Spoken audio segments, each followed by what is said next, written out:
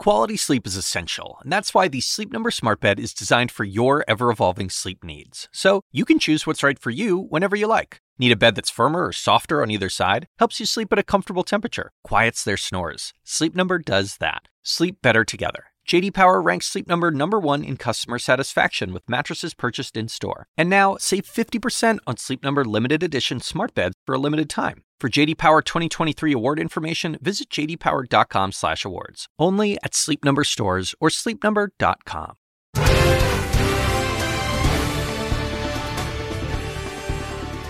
Today on Inside Politics, a last-ditch plea.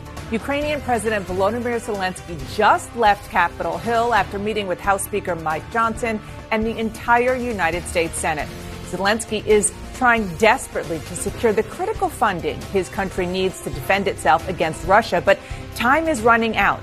Just moments ago, House Speaker Johnson spoke to reporters right after his meeting with Zelensky ended. The Senate has been MIA on this. The House passed H.R. 2 6 months ago, more than 6 months ago. It's been sitting and collecting dust on Chuck Schumer's desk. I have told him personally, I've told the National Security Advisor, the Secretary of State, the Secretary of Defense, that these are our conditions because these are the conditions of the American people. And we are resolute on that. It is not the House's issue right now. The issue is with the White House and the Senate. And I implore them to do their job because the time is urgent and we do want to do the right thing here. With that, As you just heard, Republicans are insisting they will not back more funding for Ukraine unless Democrats agree to major border policy changes in the United States. We're covering this story from all angles. Let's start with CNN's Manu Raju on Capitol Hill. Nick Peyton Walsh is in eastern Ukraine. Nick, we'll get to you in a second. Manu. Yeah, despite these urgent pleas, Dana, nothing really has changed in terms of the dynamics on Capitol Hill. You heard Speaker Johnson right there, and that's been echoed down the line by Republicans saying that there needs to be a deal on immigration policy first to deal with the surge of migrants across the U.S. border with Mexico before they will allow more aid to Ukraine to move forward. But the proposals to clamp down on border security, deal with issues about asylum policy, parole policy, things that Democrats say they simply will not accept, which is why we are seeing a round of finger pointing, despite the efforts by Zelensky to try to unite the two parties behind the Ukrainian cause, a division within Congress about how to exactly go about approving that critical aid. Now, you heard from Johnson there, but in talking to senators as well, people who left that meeting that they had with Zelensky, it is clear that that divide over immigration still persists with no clarity about how they will get resolved. I'm angry and I'm disappointed. Angry that we would consider walking away from Ukraine at this moment in their history. For almost 2 years, they have fought off the most powerful military in the world and given their lives to do it, and we said we stand by your side. There is zero chance that an aid package to Ukraine and to Israel will pass the House without real meaningful border security.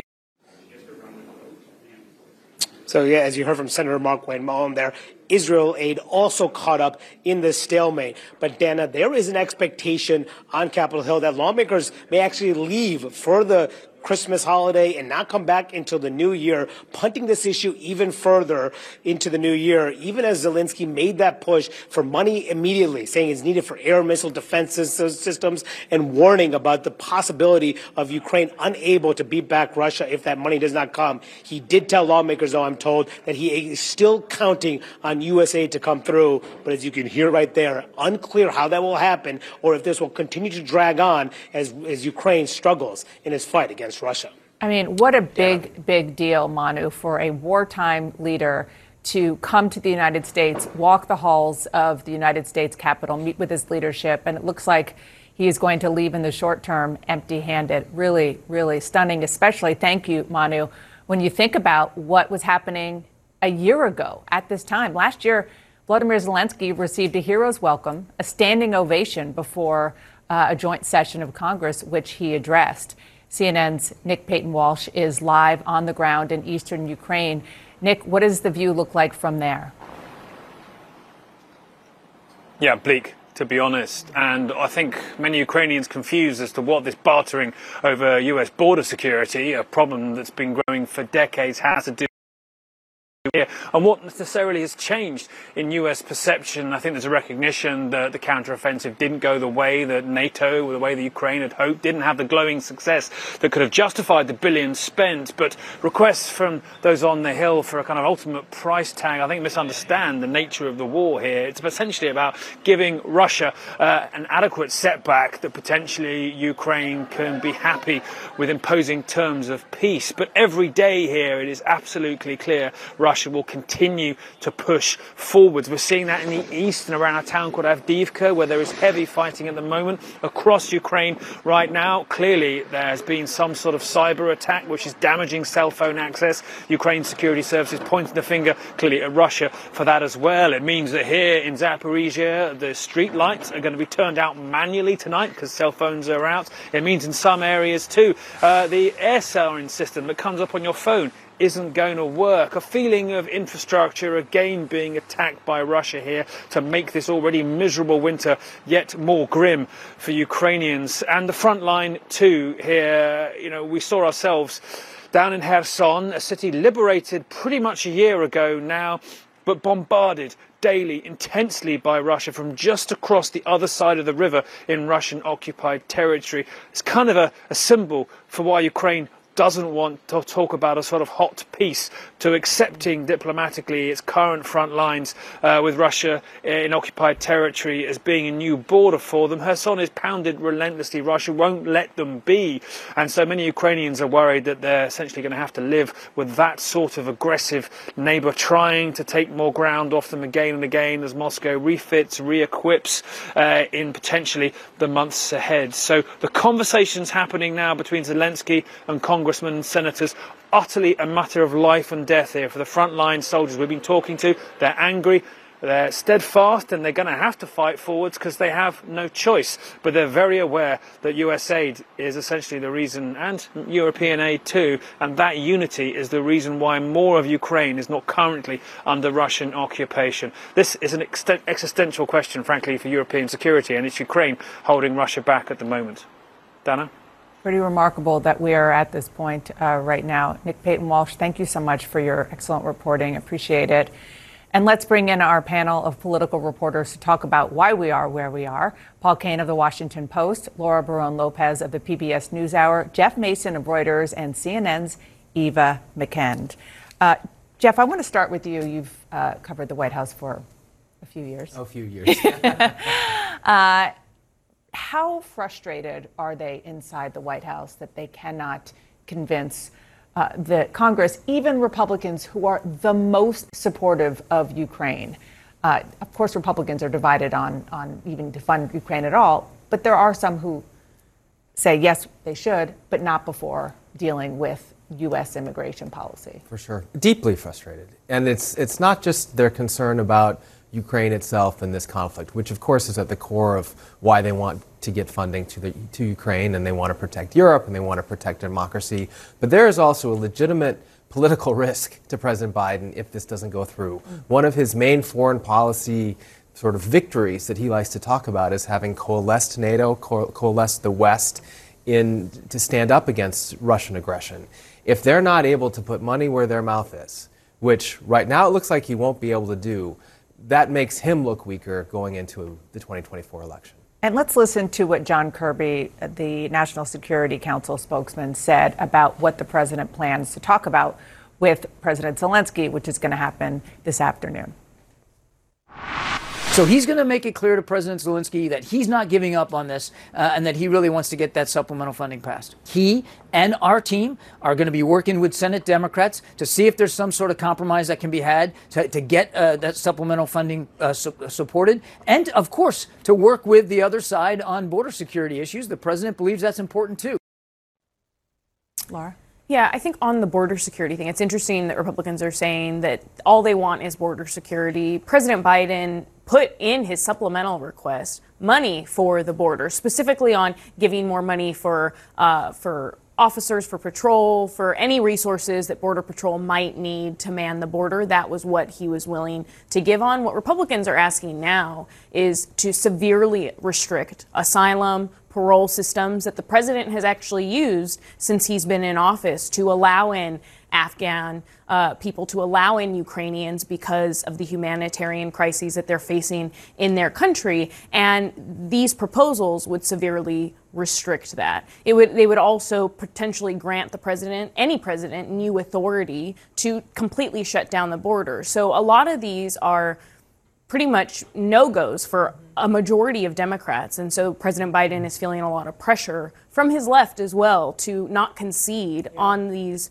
border policies that would be a lot of things that Republicans could throw to their base. And Paul, you have covered the Hill for a long time, and you know the rhythms of Congress and the political pressures that Laura was just talking about better than anybody. Let's just look for a minute at what we're talking about, the specifics of what President Biden is requesting. Of course, it's $61.4 billion for Ukraine, money for Israel, also Taiwan. And there is money there for border security. But the point that Laura was making is it's not about the money. It's about the policy changes that Republicans are demanding as part of this package. Yeah, and it's very important to understand and break this down to who is blocking this. It's not the Senate. It's not the House Democrats. It's not Senate Republicans. It is entirely House Republicans. It is one of the four caucuses, and basically the hold about 80 to 100 of them have on their speaker.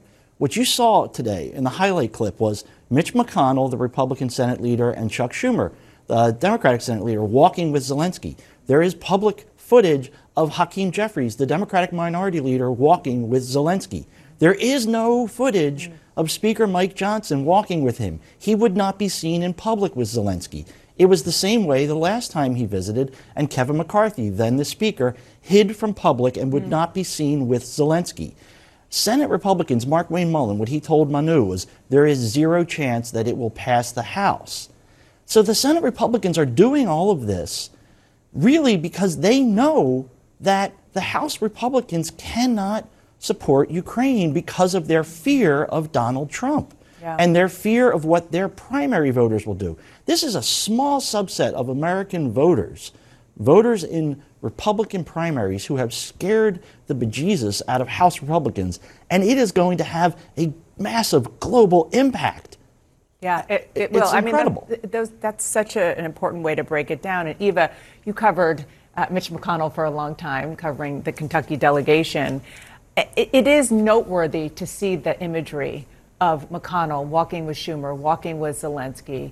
And as Paul was saying, the difference, I mean, certainly that's a show of support, a show of unity, but not like being invited, the president of Ukraine being invited to speak to a joint session last year. Well, for Mitch McConnell, he's just being consistent because this has always been his view. He sees this as a national security priority. But Dana, frankly, as time goes on, this was always going to be politically challenging to sustain this level of support for Ukraine. I think the immigration policy that Republicans are throwing at this now is a bit of a red herring because they know that most Democrats are not going to support severely draconian policies at the border. And it is to mask that so many House Republicans don't support Ukraine sort of no matter what.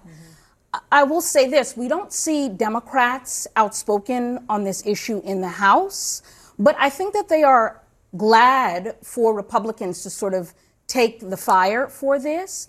But also some of these Democrats find it challenging to go back to their districts and explain at a time when many Americans are suffering why this sustained level of economic support is necessary. Yeah, I mean, that's so interesting because you're right. We're not hearing a ton. We're hearing some from House Democrats. We're hearing from Senate.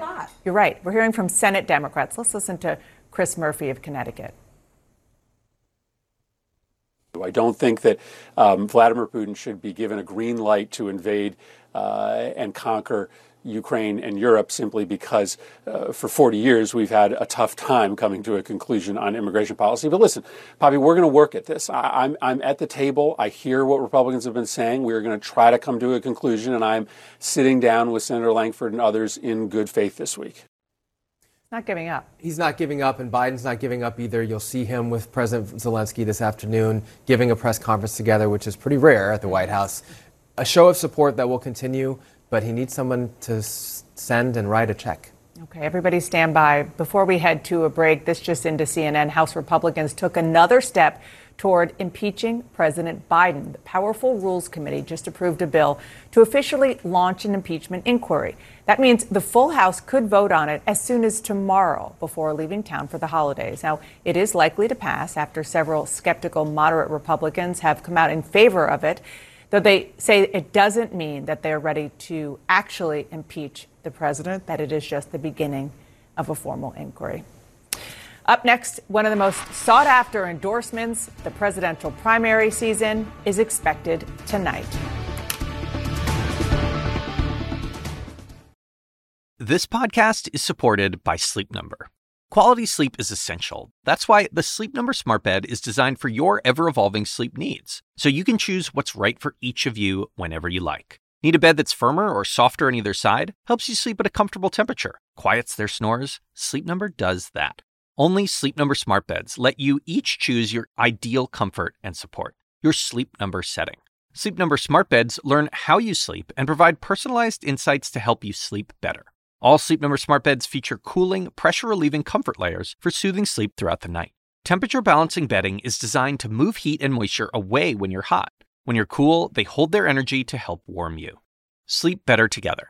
J.D. Power ranks Sleep Number #1 in customer satisfaction with mattresses purchased in-store. And now, save 50% on Sleep Number limited edition smart beds for a limited time. For J.D. Power 2023 award information, visit jdpower.com/awards. Only at Sleep Number stores or sleepnumber.com.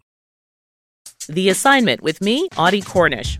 Celebrities of all kinds are speaking publicly about their therapeutic trips, so to speak. It turns out there is a burgeoning industry ready to serve the new influx of people who find themselves turning away from traditional mental health therapy. The gap between what we know and what we don't about psychedelic therapy. Listen to The Assignment with me, Audie Cornish, on your favorite podcast app. Big political news out of New Hampshire today. Sources confirmed to CNN that Governor Chris Sununu plans to endorse Nikki Haley at a rally tonight in Manchester. He's all in, one Republican close to Sununu told CNN. There's no doubt it is a boost for Nikki Haley, but the question, of course, is will it be enough to matter? When you look at the big picture, CNN's poll last month in the Granite State had Donald Trump up by more than 20 points, though Haley is a strong second. Our political panel is back with us. Eva, you've spent a good amount of time with Nikki Haley on the campaign trail. What's your sense? Well, I think the Sununu endorsement further reinforces her as the pragmatic choice in this Republican primary. She has been honing in on this electability argument. In a general matchup, I would be a better person to go up against President Biden than Donald Trump. But it could also serve as a liability, right? Some of these Republican primary voters don't want the pragmatic choice. They want someone who is going to throw them more red meat and someone that is closer, if not Trump, closer to Trump, which would be Governor DeSantis. So we'll see how much this helps her. Certainly it could help with fundraising, though, as she continues to get more and more momentum. Yeah, and one of the key factors in New Hampshire that I don't think we could forget is that New Hampshire is a primary process in which independents can vote, Democrats can participate if they want to, they can change, particularly since there's no Democratic primary. That is a real viable possibility, and that could change the dynamic when it comes to how the primary will look. Yeah, and it could very well help her because this endorsement could, with those independents that you mentioned, because New Hampshire, I think more than Iowa and some of the other early states, has a contingent of right-leaning independents or Republicans that aren't exactly in favor of Trump. We've seen where candidates like Chris Christie and Nikki Haley seem to be getting a bit more attention in a state like New Hampshire because there are more independent-minded Republican voters there. That being said, in the grander scheme of things, do I think that this endorsement helps Haley surpass Trump? No. I mean, right now, Republican voters, the Republican base, in poll after poll has demonstrated that they're not necessarily interested in the type of policy-forward campaign she may be trying to run. They're interested in the emotions and the revenge and the retribution of Donald Trump. Paul, I want you to listen to what Nikki Haley said yesterday about Donald Trump.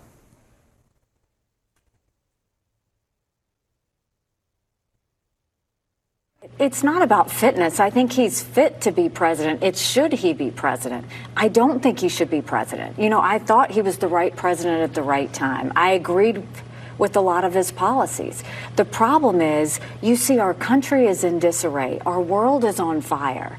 And you can't defeat Democrat chaos with Republican chaos. And Donald Trump brings us chaos. He's fit to be president, but he shouldn't be president. She's trying to thread that needle. Because look, in New Hampshire, you had that poll up there. Trump is at 42%.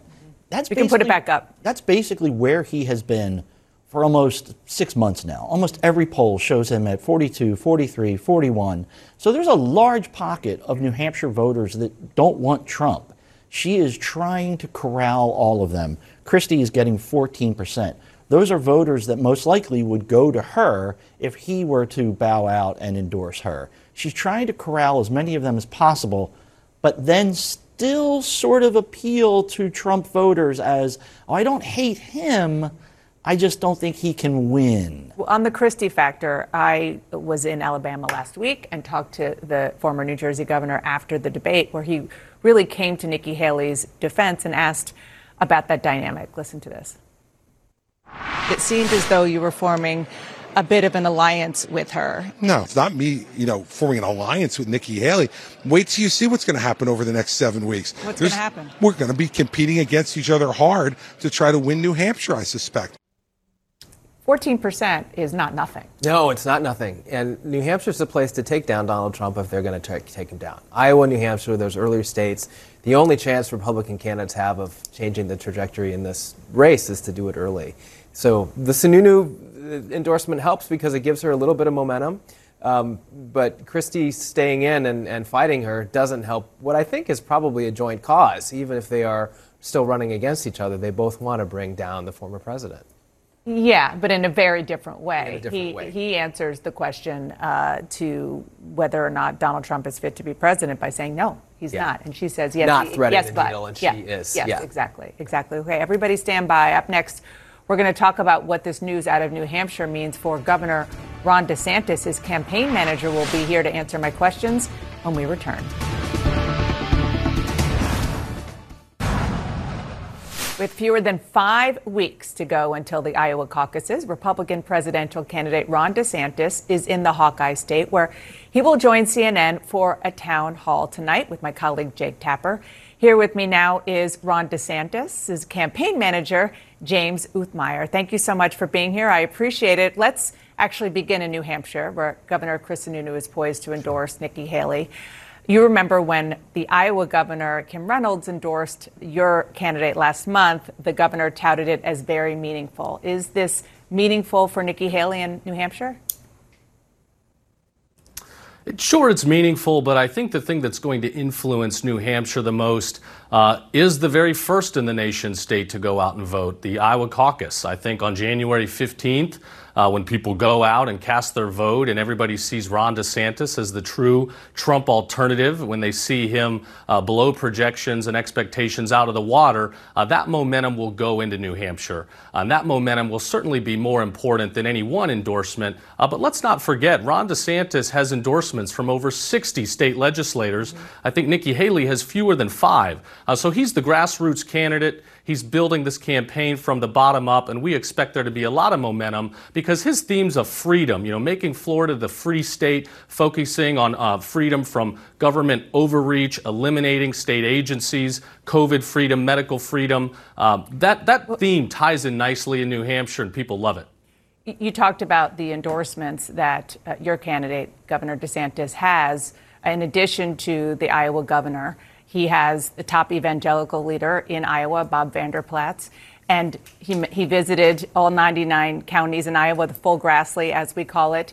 So given all of that, why is Governor DeSantis still trailing Donald Trump in Iowa by more than 30 points? What's happening?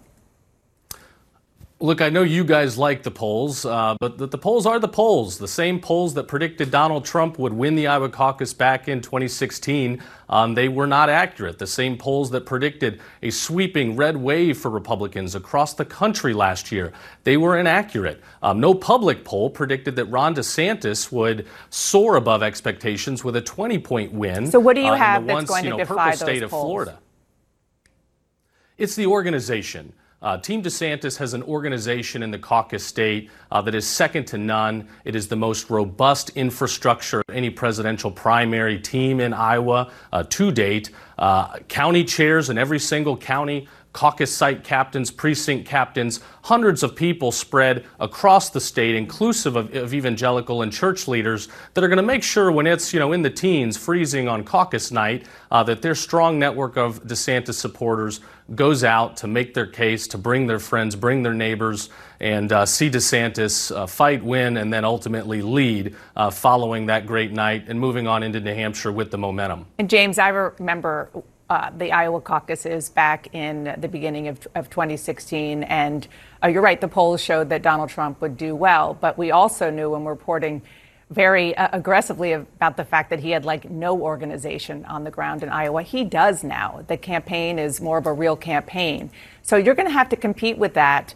And the fact that Donald Trump is pulling in a lot of support from first-time caucus goers, which it appears to be different from Ron DeSantis. I mean, would you concede that that is a real challenge for your campaign in Iowa?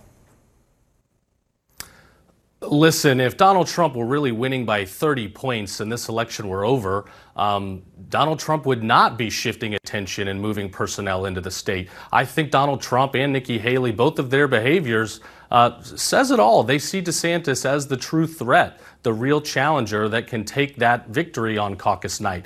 So they are moving teams into the state. They're spending tens of millions of dollars jointly together attacking DeSantis, not attacking one another. And that actually, causes reason to believe that maybe Nikki Haley's running for something other than president, maybe a VP pick or a cabinet pick, maybe just a spoiler. But the reality is they are moving teams in, but it is far too late. The teams that are there to support Ron DeSantis, they've been there for over 6 months, building out robust networks across the state. That's what it takes to get out the vote on caucus night, and it's too late for any other candidate to be able to successfully do that. You don't think Nikki Haley is truly running to be president of the United States?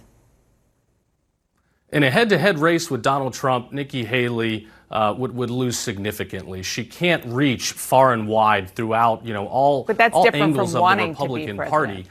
So I think she's running for something else, and I don't think it's a surprise that she's not spending money or attacking Donald Trump on air and is instead attacking Ron DeSantis. Well, on that note, your boss, your candidate, Ron DeSantis, he, I guess in recent times, has been a bit harder on Donald Trump, but it's not as if he is going as far as other candidates and other Republicans who are saying Donald Trump is not fit to be president.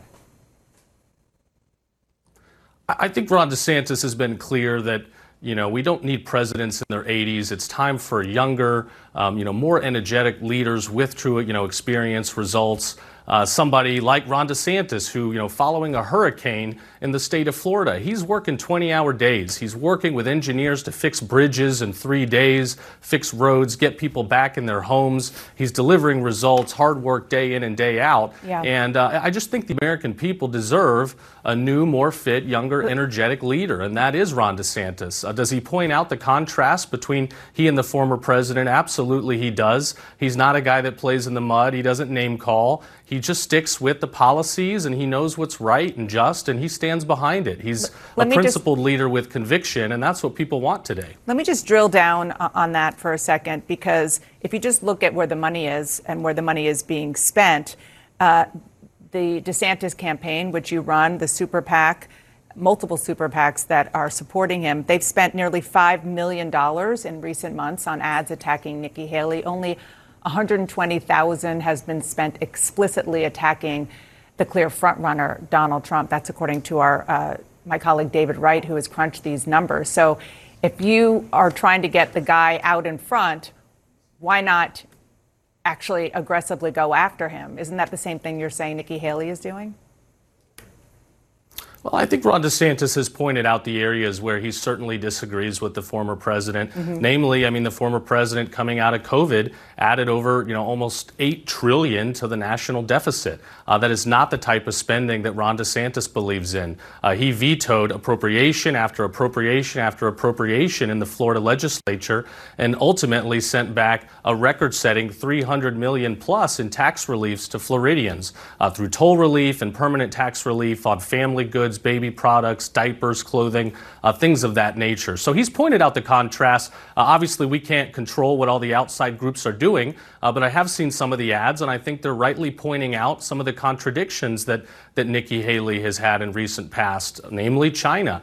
She gave away almost half of her state, it seemed, to China through corporate welfare and subsidies, and then now turns around and pretends to be tough on China. Her stances on immigration have also seemed to change. She says she's tough on the border, but then ultimately says, we should let people in if it's necessary for corporations to have adequate employment. Okay. So I think those ads are pointing out, again, inconsistencies, the typical type of DC politician talk that frustrates people. At the end of the day, Ron DeSantis never backs down from his principles.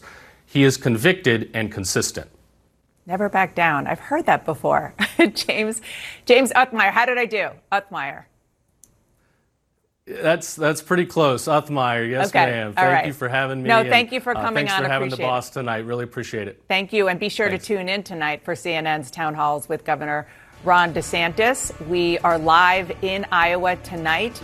Catch it at 9 p.m. Eastern. Stay with us.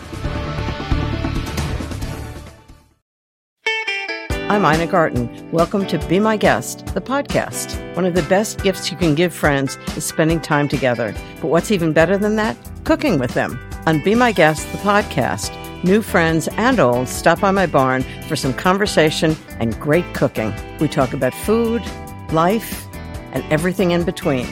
Listen to Be My Guest, the podcast with me, Ina Garten, and join us wherever you get your podcasts.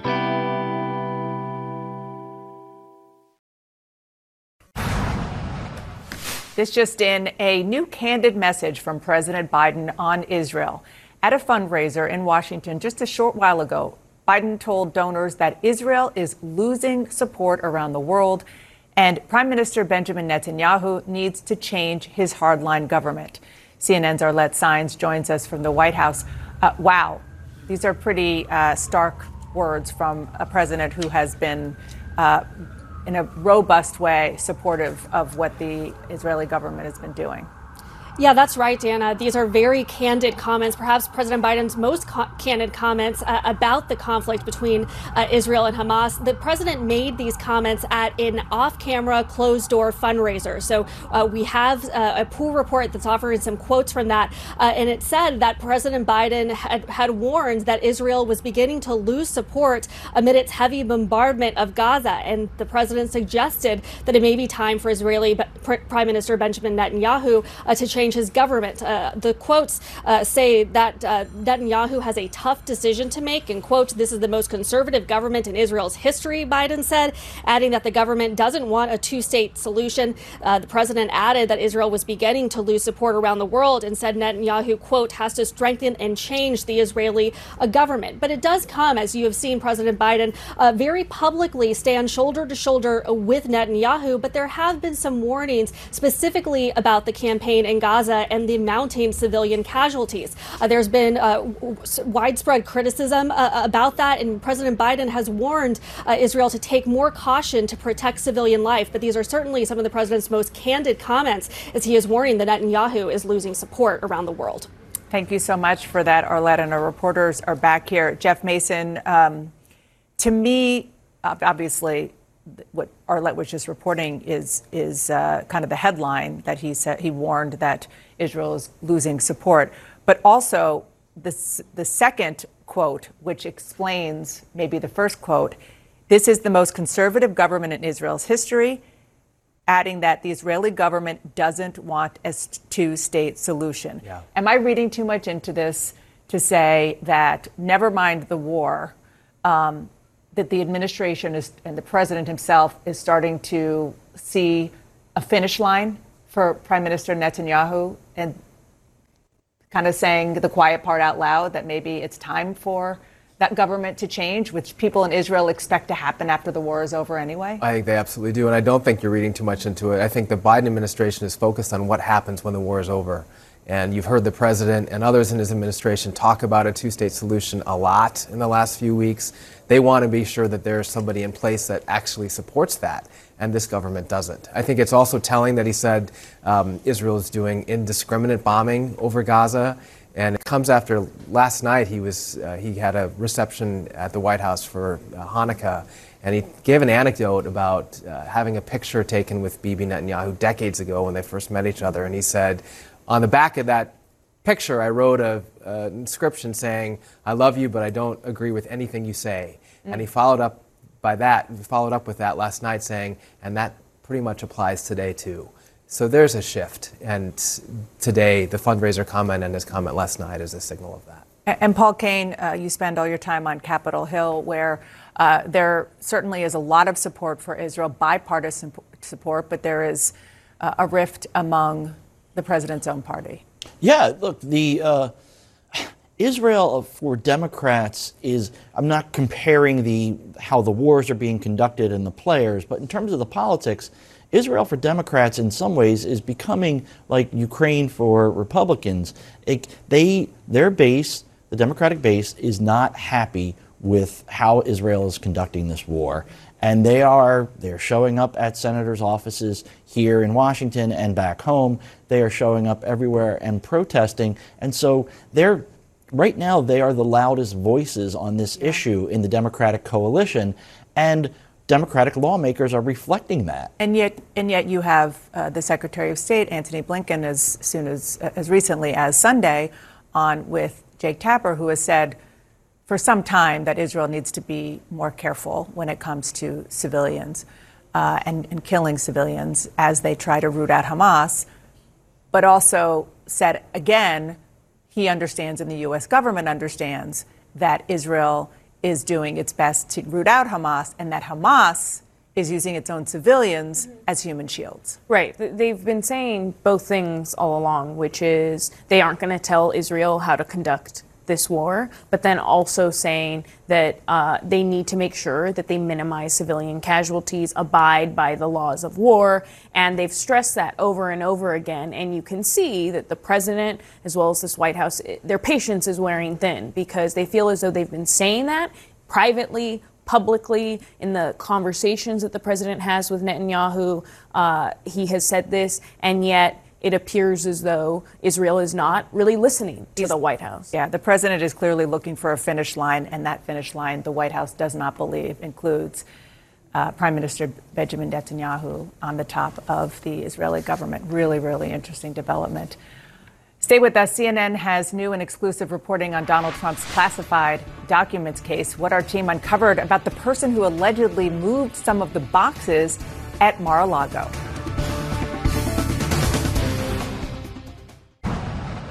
Quick clarification on a story we brought you earlier. The House Rules Committee is voting today to move forward with a bill to officially launch an impeachment inquiry to the president. The vote has not actually happened, but will shortly and is expected to pass. Now let's talk about golf tickets, legal representation, and reminders that a job at Mar-a-Lago is still available. New exclusive CNN reporting found that's what Donald Trump and his associates offered to a former Mar-a-Lago worker turned witness in the classified documents case. CNN's Caitlin Polans broke this story. Caitlin, Dana, this is something that happened very curious between the FBI search of Mar-a-Lago last summer and the time that Donald Trump was charged. This employee had been a long time working under Trump at Mar-a-Lago, had quit his job around November, and at that time, just days after, got a phone call from Donald Trump, something he very rarely did. And Trump just wanted to ask him why he was leaving his job, and also wanted to communicate to him after they had that very gracious phone call that he was a good guy. This former employee had been witness to quite a few things that ended up making the indictment of Donald Trump, and ultimately noticed that not just this phone call from Trump, but there were several interactions he had with other people who are now accused of being conspirators with Donald Trump in this case, that they wanted to know about his legal representation. Why wasn't he using a lawyer paid for by Donald Trump? One of his close friends in this case also talked to him about tickets to a golf tournament. Donald Trump would really love to see him, very likely, at that golf tournament, and then also repeated reminders that he could always return to that job at Mar-a-Lago, something the special counsel's office heard about, and at very least gives us a little insight into how this world around Donald Trump works, how interconnected these people are. So fascinating. Such great reporting, as always, Caitlin. Thank you so much. Thank you so much for joining Inside Politics. CNN News Central starts after the break. When you work next level. And when you play next level. And when it's time to sleep, Sleep Number smart beds are designed to embrace your uniqueness, providing you with high-quality sleep every night. Sleep next level. J.D. Power ranks Sleep Number #1 in customer satisfaction with mattresses purchased in-store. And now, the Queen Sleep Number C4 smart bed is only $1,599. Save $300 for a limited time, only at Sleep Number stores or sleepnumber.com. Prices higher in Alaska and Hawaii. Quality sleep is essential, and that's why the Sleep Number smart bed is designed for your ever-evolving sleep needs. So you can choose what's right for you whenever you like. Need a bed that's firmer or softer on either side? Helps you sleep at a comfortable temperature. Quiets their snores. Sleep Number does that. Sleep better together. J.D. Power ranks Sleep Number #1 in customer satisfaction with mattresses purchased in-store. And now, save 50% on Sleep Number limited edition smart beds for a limited time. For J.D. Power 2023 award information, visit jdpower.com/awards. Only at Sleep Number stores or sleepnumber.com.